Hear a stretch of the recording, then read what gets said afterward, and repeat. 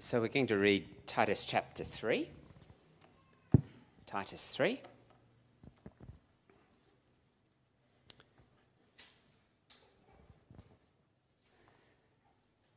Remind them to submit to rulers and authorities, to obey, to be ready for every good work, to slander no one, to avoid fighting and to be kind, always showing gentleness to all people. For we too were once foolish, disobedient, deceived, enslaved by various passions and pleasures, living in malice and envy, hateful, detesting one another. But when the kindness of God our Saviour and his love for mankind appeared, he saved us, not by works of righteousness that we had done, but according to his mercy, through the washing of regeneration and renewal by the Holy Spirit. He poured out his Spirit on us abundantly through Jesus Christ our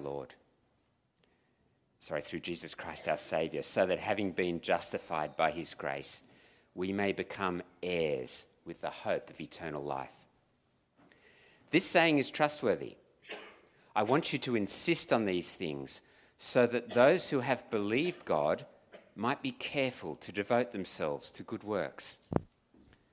These are good and profitable for everyone. But avoid foolish debates, genealogies, quarrels, and disputes about the law, because they are unprofitable and worthless. Reject a divisive person after a first and a second warning. For you know that such a person has gone astray and is sinning. He is self-condemned. When I send Artemis or Tychicus to you, make every effort to come to me in Nicopolis, because I've decided to spend the winter there. Diligently help Zenas, the lawyer, and Apollos on their journey, so that they will lack nothing. Let our people learn to devote themselves to good works for pressing needs, so that they will not be unfruitful. All those who are with me send you greetings. Greet those who love us in the faith. Grace be with all of you.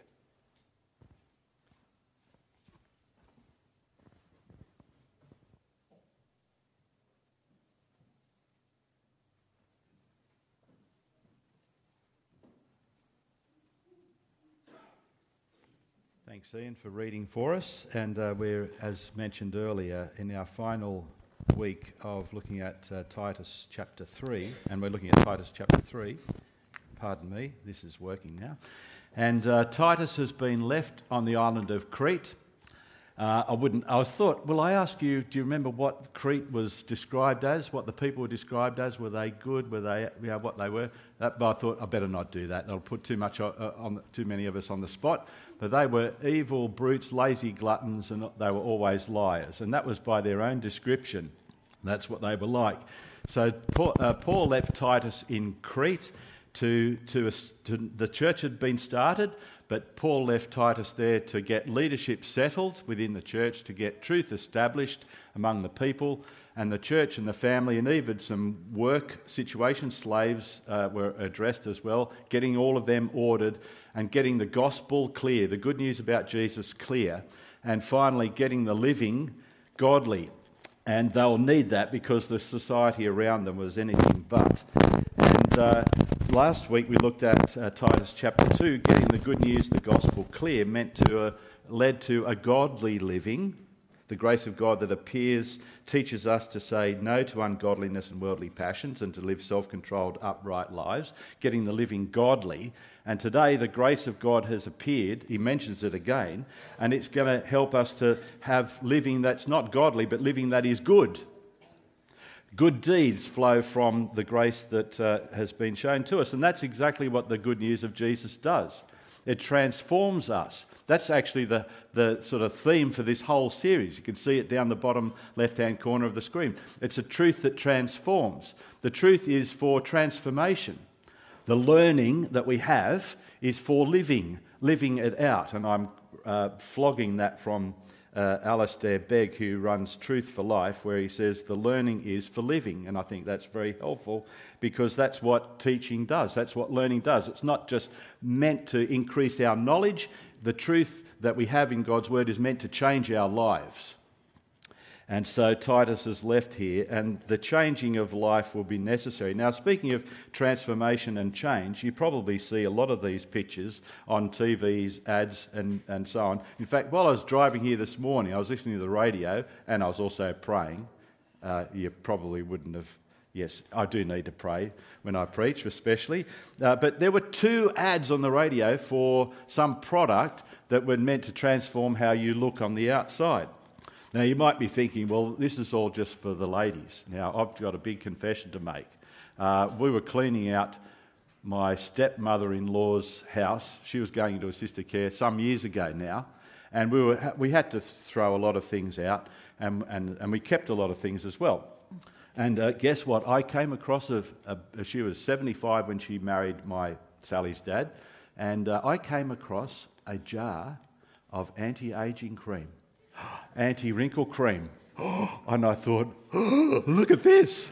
And I've never had this before, as you can probably tell. And I thought to myself, well, what will I do with this? I put it in my pocket and I took it home. And guess what? I thought, I could use this. I started to use it. I started to use this anti-aging, anti-wrinkle cream. And then I looked at the jar one day and realised it was 5 years out of date. Now, can anti-aging cream ever go out of date? I ask you. I don't know. And then the next question is, what is its effects on your face if you do use out-of-date anti-aging cream? And the evidence is quite clear. I'm only 28 and I look 60. No, I don't. I am 60. Anyway, we're not looking at outward transformation, we're looking at inward transformation. And today's focus is this living a life that is good. The gospel transforms us that we would live good lives, not just doing good for good works' sake, but doing God's work with God's love, with God's word, for God's glory. And with the hope and prayer that people around us will see the transformation in our lives that God has made. That they will look at us individually and also as a church, and they won't go, oh yeah, you're that really cranky guy in the corner that keeps telling me I'm doing the wrong thing. Or you're that church that doesn't accept this or that people. No, that they would look at us and that they would see that God has done a transformation work within us that is seen in the good deeds that we do as God's people. And good deeds and doing good is peppered all the way through this book of Titus. From chapter 1, verse 1, Paul's mission was to further the faith of God's elect and the knowledge of the truth. That's the knowledge of the truth. That leads to what? That leads to clever people that know their Bible. That leads to clever people that can quote Bible verses at their neighbours and go, you need to be doing that. You need to be doing that. You need to stop doing that. Did this truth that has been given lead to greater capacity in our heads? No. This truth that leads to godliness of life and a goodness of life as well. Titus 1:8, the elders to be appointed must be those who love what is good. Titus 2:7, to Titus himself, you, Titus, be an example to the young men by doing what is good. Chapter 2:14, speaking of Jesus, he came to bring us out of wickedness and to purify himself a people that are his very own, eager to do that which is good. Titus 3:1, from our reading. In fact, 3 of the references to doing good are in chapter 3. Remind the people to be subject to the government, to be ready to do whatever is good. 3 verse 8, this is a trustworthy saying, and I want you to insist on this, that those who believe in God might be careful to devote themselves to doing that which is good, to doing good works. These are good and profitable for everyone. And then in 3:14, our people must learn to devote themselves to doing what is good in order to provide for urgent needs and not live unproductive lives. So there's the truth that transforms. peppered all the way through the book of Titus. The learning is indeed for living. And I've summarised how we are to live here as Paul instructs Titus to tell them under these 4 ideas. There's a remind, I've got 5 up there. Remind, remember, rejoice, refute and rethink. There you go. That was the first little error in my talk. Spot the error in the talk. This is what happens when you come up with a new idea during the night and go, oh, I'll put that in. Firstly, remind. Remind the people, verse 1, to do good. In huge contrast to the people of Crete, who were always liars, evil brutes and lazy gluttons, he says, remind the people, remind the Christians in the church to do good. Firstly, to be transformed and how they live in society. Verse 1, to be subject to the government of the day. Now, there's a bit of counterculture for you, isn't it? I mean, we say Jesus is our Lord and King and our allegiance is to him. But God has put our governments in the places that he has for different reasons, to his reasons. He knows what he's doing. And we are, provided that they are not telling us to go against the Lord, our King and Sovereign, we are to submit to them. Even if they're not our choice, even if we don't agree with them, even if we don't think that they're doing a capable or whatever type of job. We are to live as good citizens within our community. And that should stand us out quite as a different. Certainly it would have in those days in Crete. Secondly, we are to live transformed lives in our relationships, not slandering anyone. This is from verse 2. And avoid quarrelling and fighting, being kind, gentle, showing true humility to everyone. Well, that is a big, that's a tall order.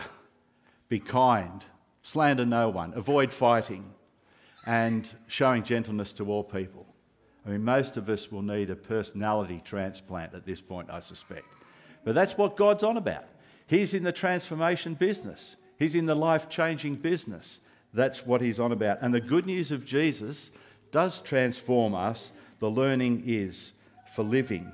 We are to live, the New Testament tells us elsewhere, Peter, such good lives among the pagans, around the unbelievers in our society, that God willing, they will give glory to God on the day that he visits us, living good lives. Now, I've spoken about this from this pulpit before, how we have a great opportunity as God's people, having been transformed by the grace of God, to show just how we live differently in society. And we can do this as we go to cafes or restaurants or do shopping and we're standing in queues and everyone else is getting steamed up and cranky and all of that. We can just walk up to the counter and say thank you to the people that are there. We can be honest in our dealings with people. We won't be mouthing off when things don't go right, or when getting angry with people when they're not as quick as we should expect them to be at this situation or that. And I could go on and on. We just have a great opportunity as God's people to speak the word of Jesus into their lives, them having seen the life of Jesus transform us. And we have a great opportunity to do that. And we do that not because we've got it all together.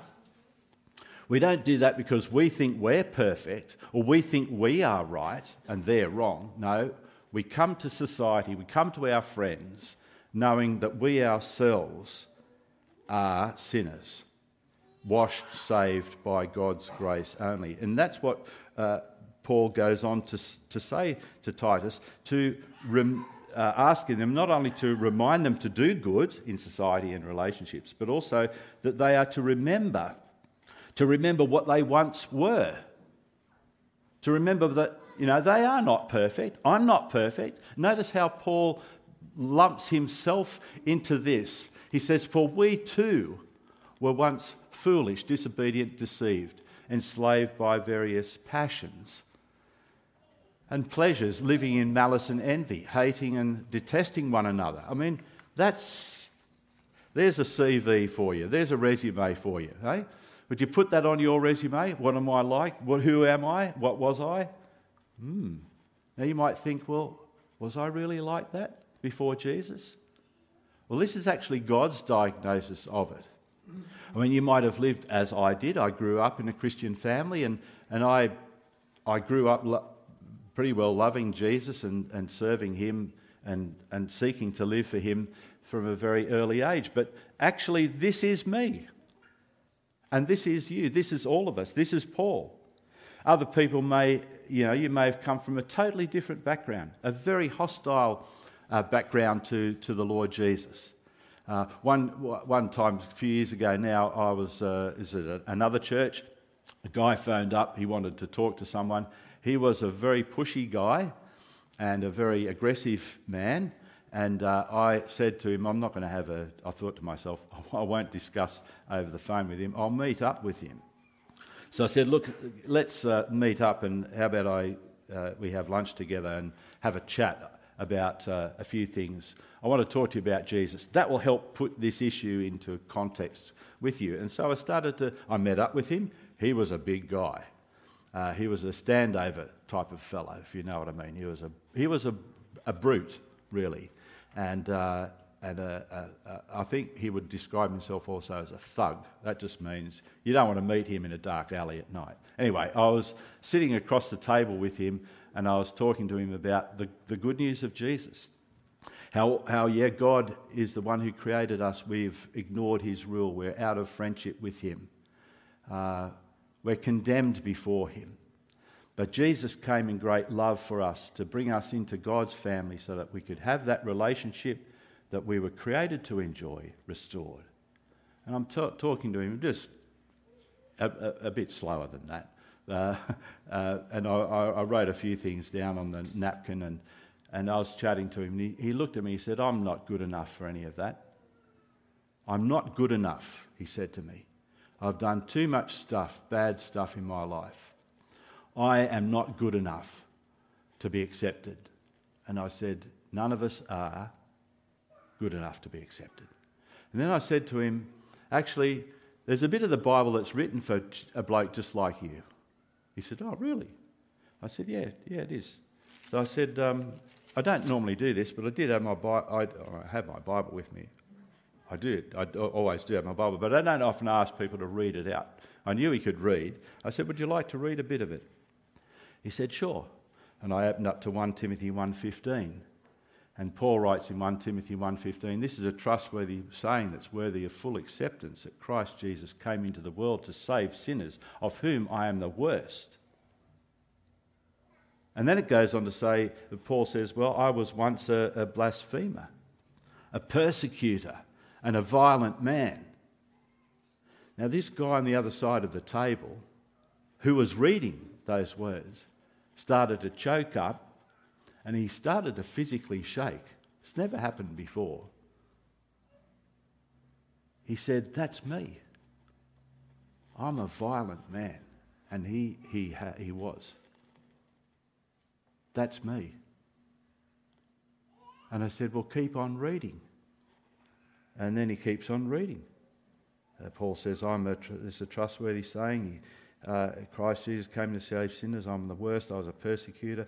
But Paul says, he saved me, the worst of sinners, to show his mercy. That is, God saved me to show his mercy so that those who believe in Jesus would be sure that he can save anyone. That's effectively what Paul goes on to write to Timothy. Paul says, I'm the worst of sinners. I was this, but God saved me to show everybody that anyone can be saved. If he saved me, he can save you. And so the conversation went on. Praise God, that fellow did make a profession of faith. It was a precious time. So remember what we once were. As we live good lives in our society, doing good, we don't come at it with looking down our nose at others. We come at doing good, serving God because he saved us, as we'll get onto in a sec. And we have to remember that we were just like everyone else. We were sinners.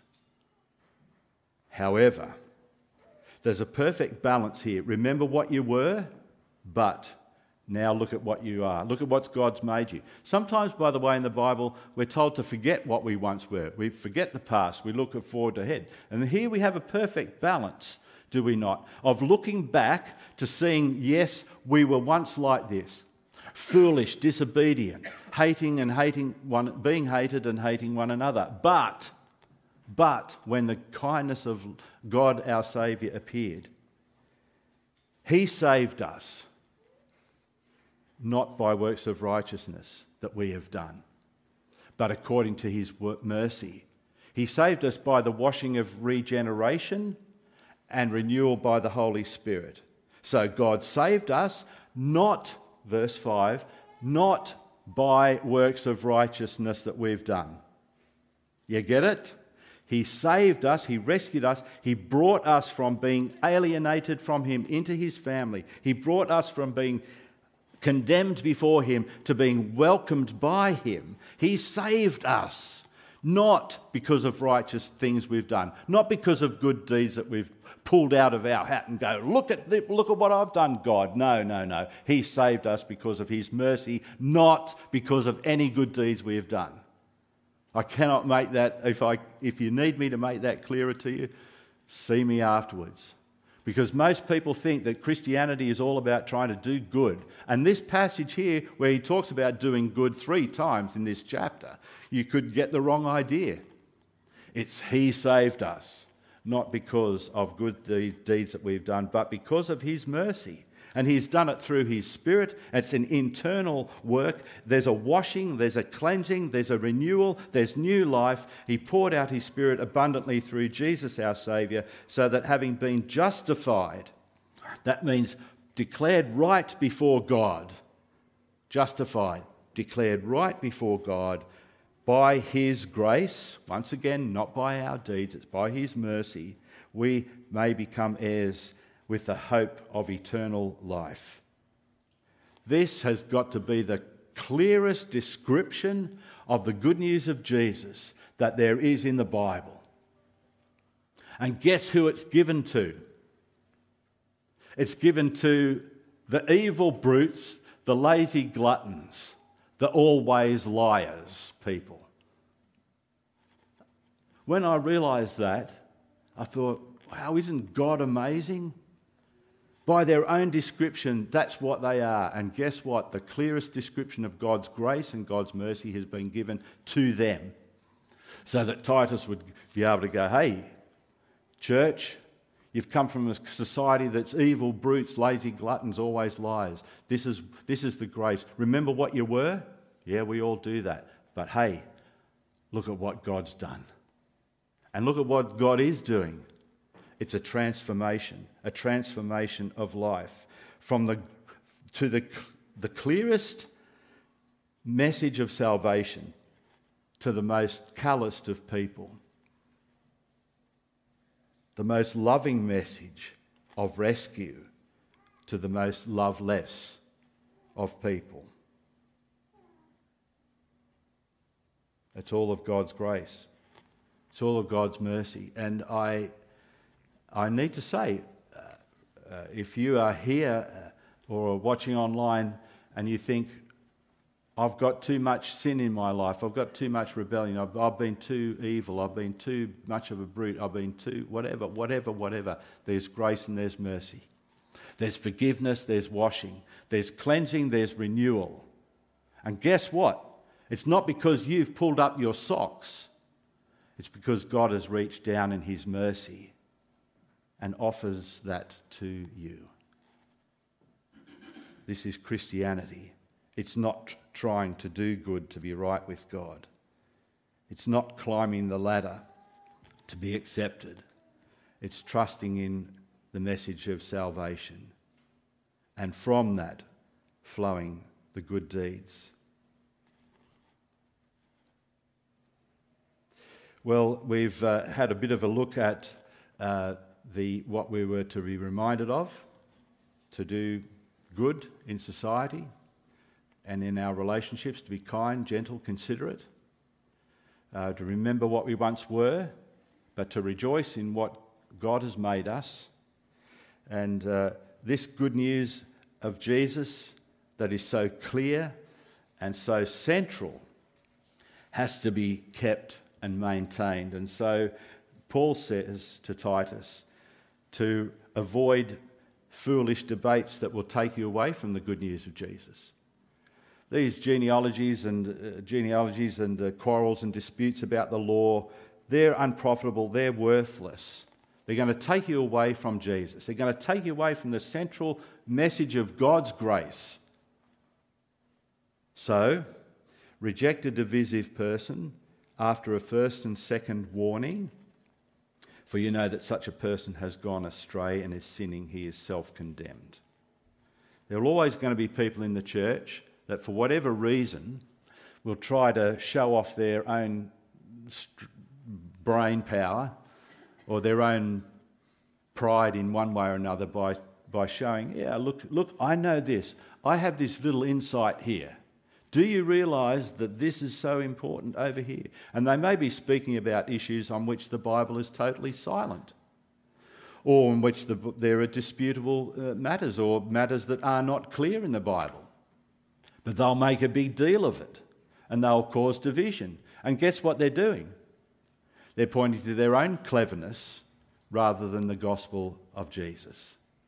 And they'll detract from the good news of Jesus. They'll take people away from the good news of Jesus, either into legalism on the one hand. You've got to do these laws, which was a big issue for them here. You've got to do these laws. It's fine to have Jesus, but you're not saved until you do these laws.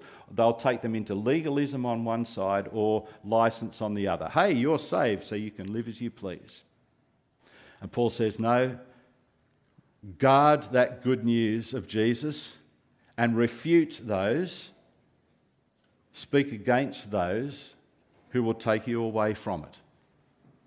And so there's this refuting that has to happen. Of course, it's to be done in kindness. There is, and also not off the top of your head. It's got to be thought out. It's got to be, there's a first warning and a discussion with that person. If we wanted to take in, I think it's Matthew 18, verse 15 onwards, we do it with one-to-one to start with, and then take somebody else along to talk to that person who's trying to, go off track. It doesn't mean you throw them out of the church, but it does mean that we speak with them with the prayer that they will come back to their senses and come back to the gospel, come back to the good news of Jesus, come back to the grace of God which transforms us. Because I tell you what, laws and debates about things will not transform you.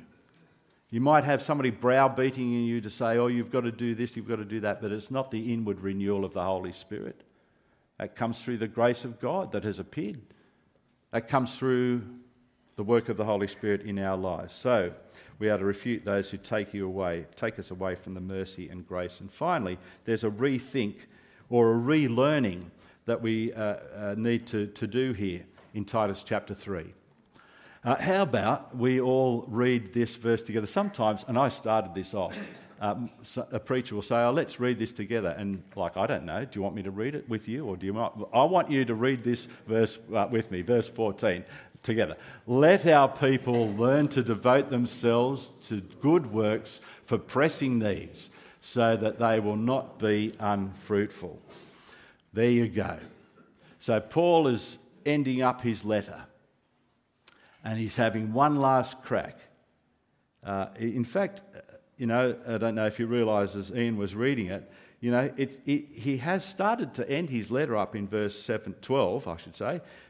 Send as soon as I sent Artemis, and he's do everything that he's sort of ending his letter up, and then he can't help himself. In verse 14, he has one last go at it. Let the people, we must learn ourselves to devote ourselves to doing what is good. I mean, sadly, so many people in the church have pulled apart truth and good deeds as if they were somehow different. And sometimes you'll hear it, this person, this minister, let's say, they really love each other. Well, they don't handle the Bible all that well, but and they preach from the Sydney Morning Herald, but, I'm just joking. They preach from the Sydney, or they preach from the newspaper, let's say. Yeah, they're not, but they're lovely people, they do good deeds. And then on the other hand, you say, well, this person's real solid on the truth. You get the Bible when I want to listen to him. But hey, they don't care for each other. They don't care. He doesn't love each other. He doesn't love it, really. You don't get on his bad side. I mean, as if they're two different things. So Paul is hammering away. So the truth that transforms us is the truth.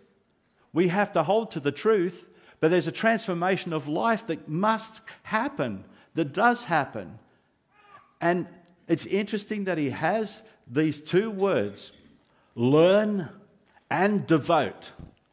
Learn and devote.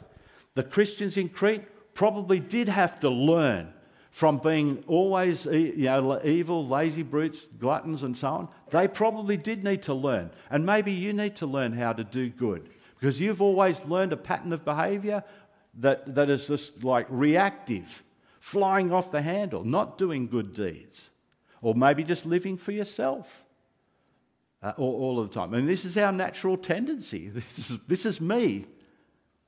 We all have to learn to do what is good and devote ourselves to doing what is good, because the truth that is the truth that transforms.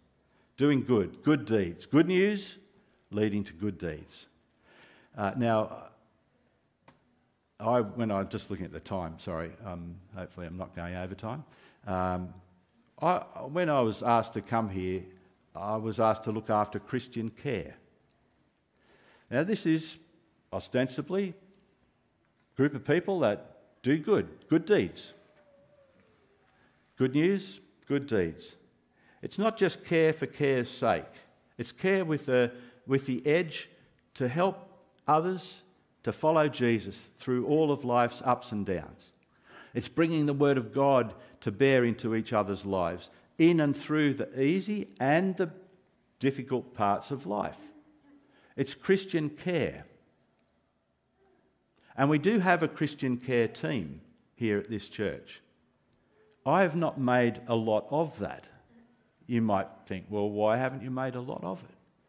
Do you know why I have not made a lot of it? Because you are all, if you belong to Jesus and belong to Toongabbie Anglican Church, you are all the Christian care team. Because all of us are to, let's read this together again, let our people learn to devote themselves to good works for pressing needs, so that they will not be unfruitful. There's no qualification here. There's no like, Titus, you're the leader. You've got to be the one that champions the good deeds among the people. Make sure that, you set up a committee and make sure that you get meal rosters organised. Make sure you do all of this stuff. No, let our people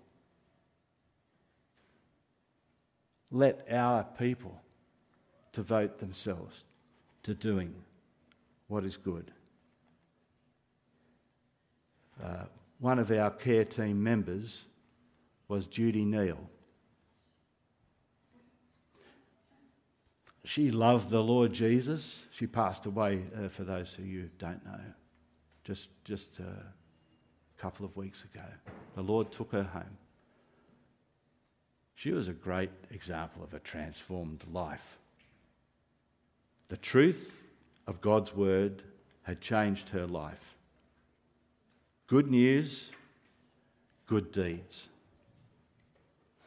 And we are to learn to devote ourselves to doing what is good.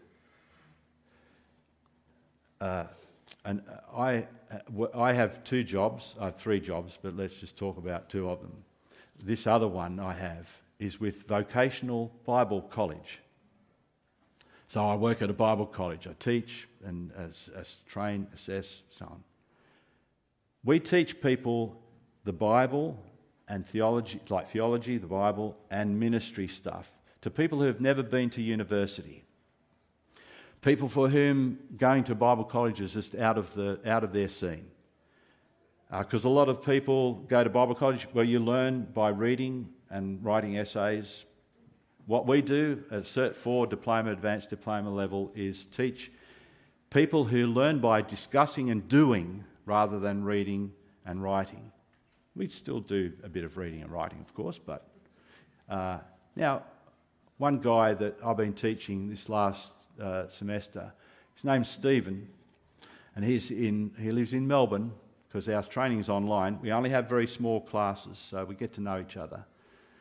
Stephen ministers amongst street people in Melbourne, people that live on the streets. And guess where Stephen lives? He lives on the streets. And he ministers among the mess of people's lives, which is like sometimes very confronting. But he is there and he cares as much as he can, but he shares Jesus with them. Good news, good deeds. Our people must learn to devote themselves to doing that which is good. The learning is for living.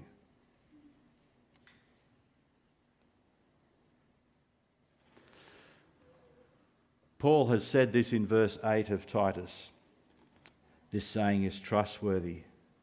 He's saying this to Titus. And I want you to insist on these things, so that those who have believed in God might be careful to devote themselves to doing good works. These are good and profitable for everyone.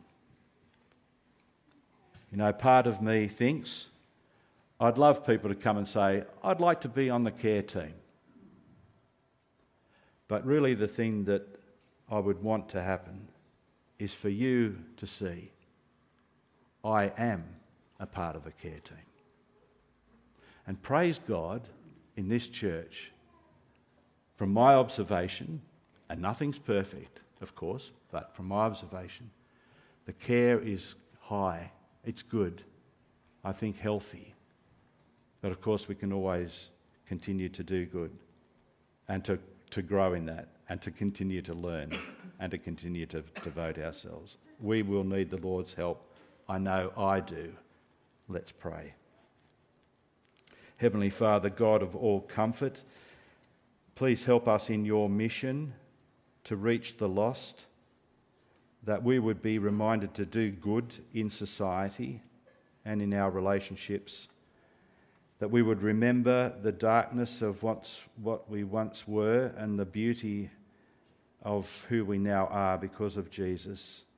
And may we hold to the good news of Jesus and not get distracted or taken away into other thoughts by debates and arguments. And help us, Lord, to rethink our lives so that those who put our trust in you might be careful to devote ourselves to doing good deeds, care with an edge, to see others following, growing, trusting Jesus in all of life's ups and downs, so that we would lead the profitable life that we've been called to live for your glory. Amen.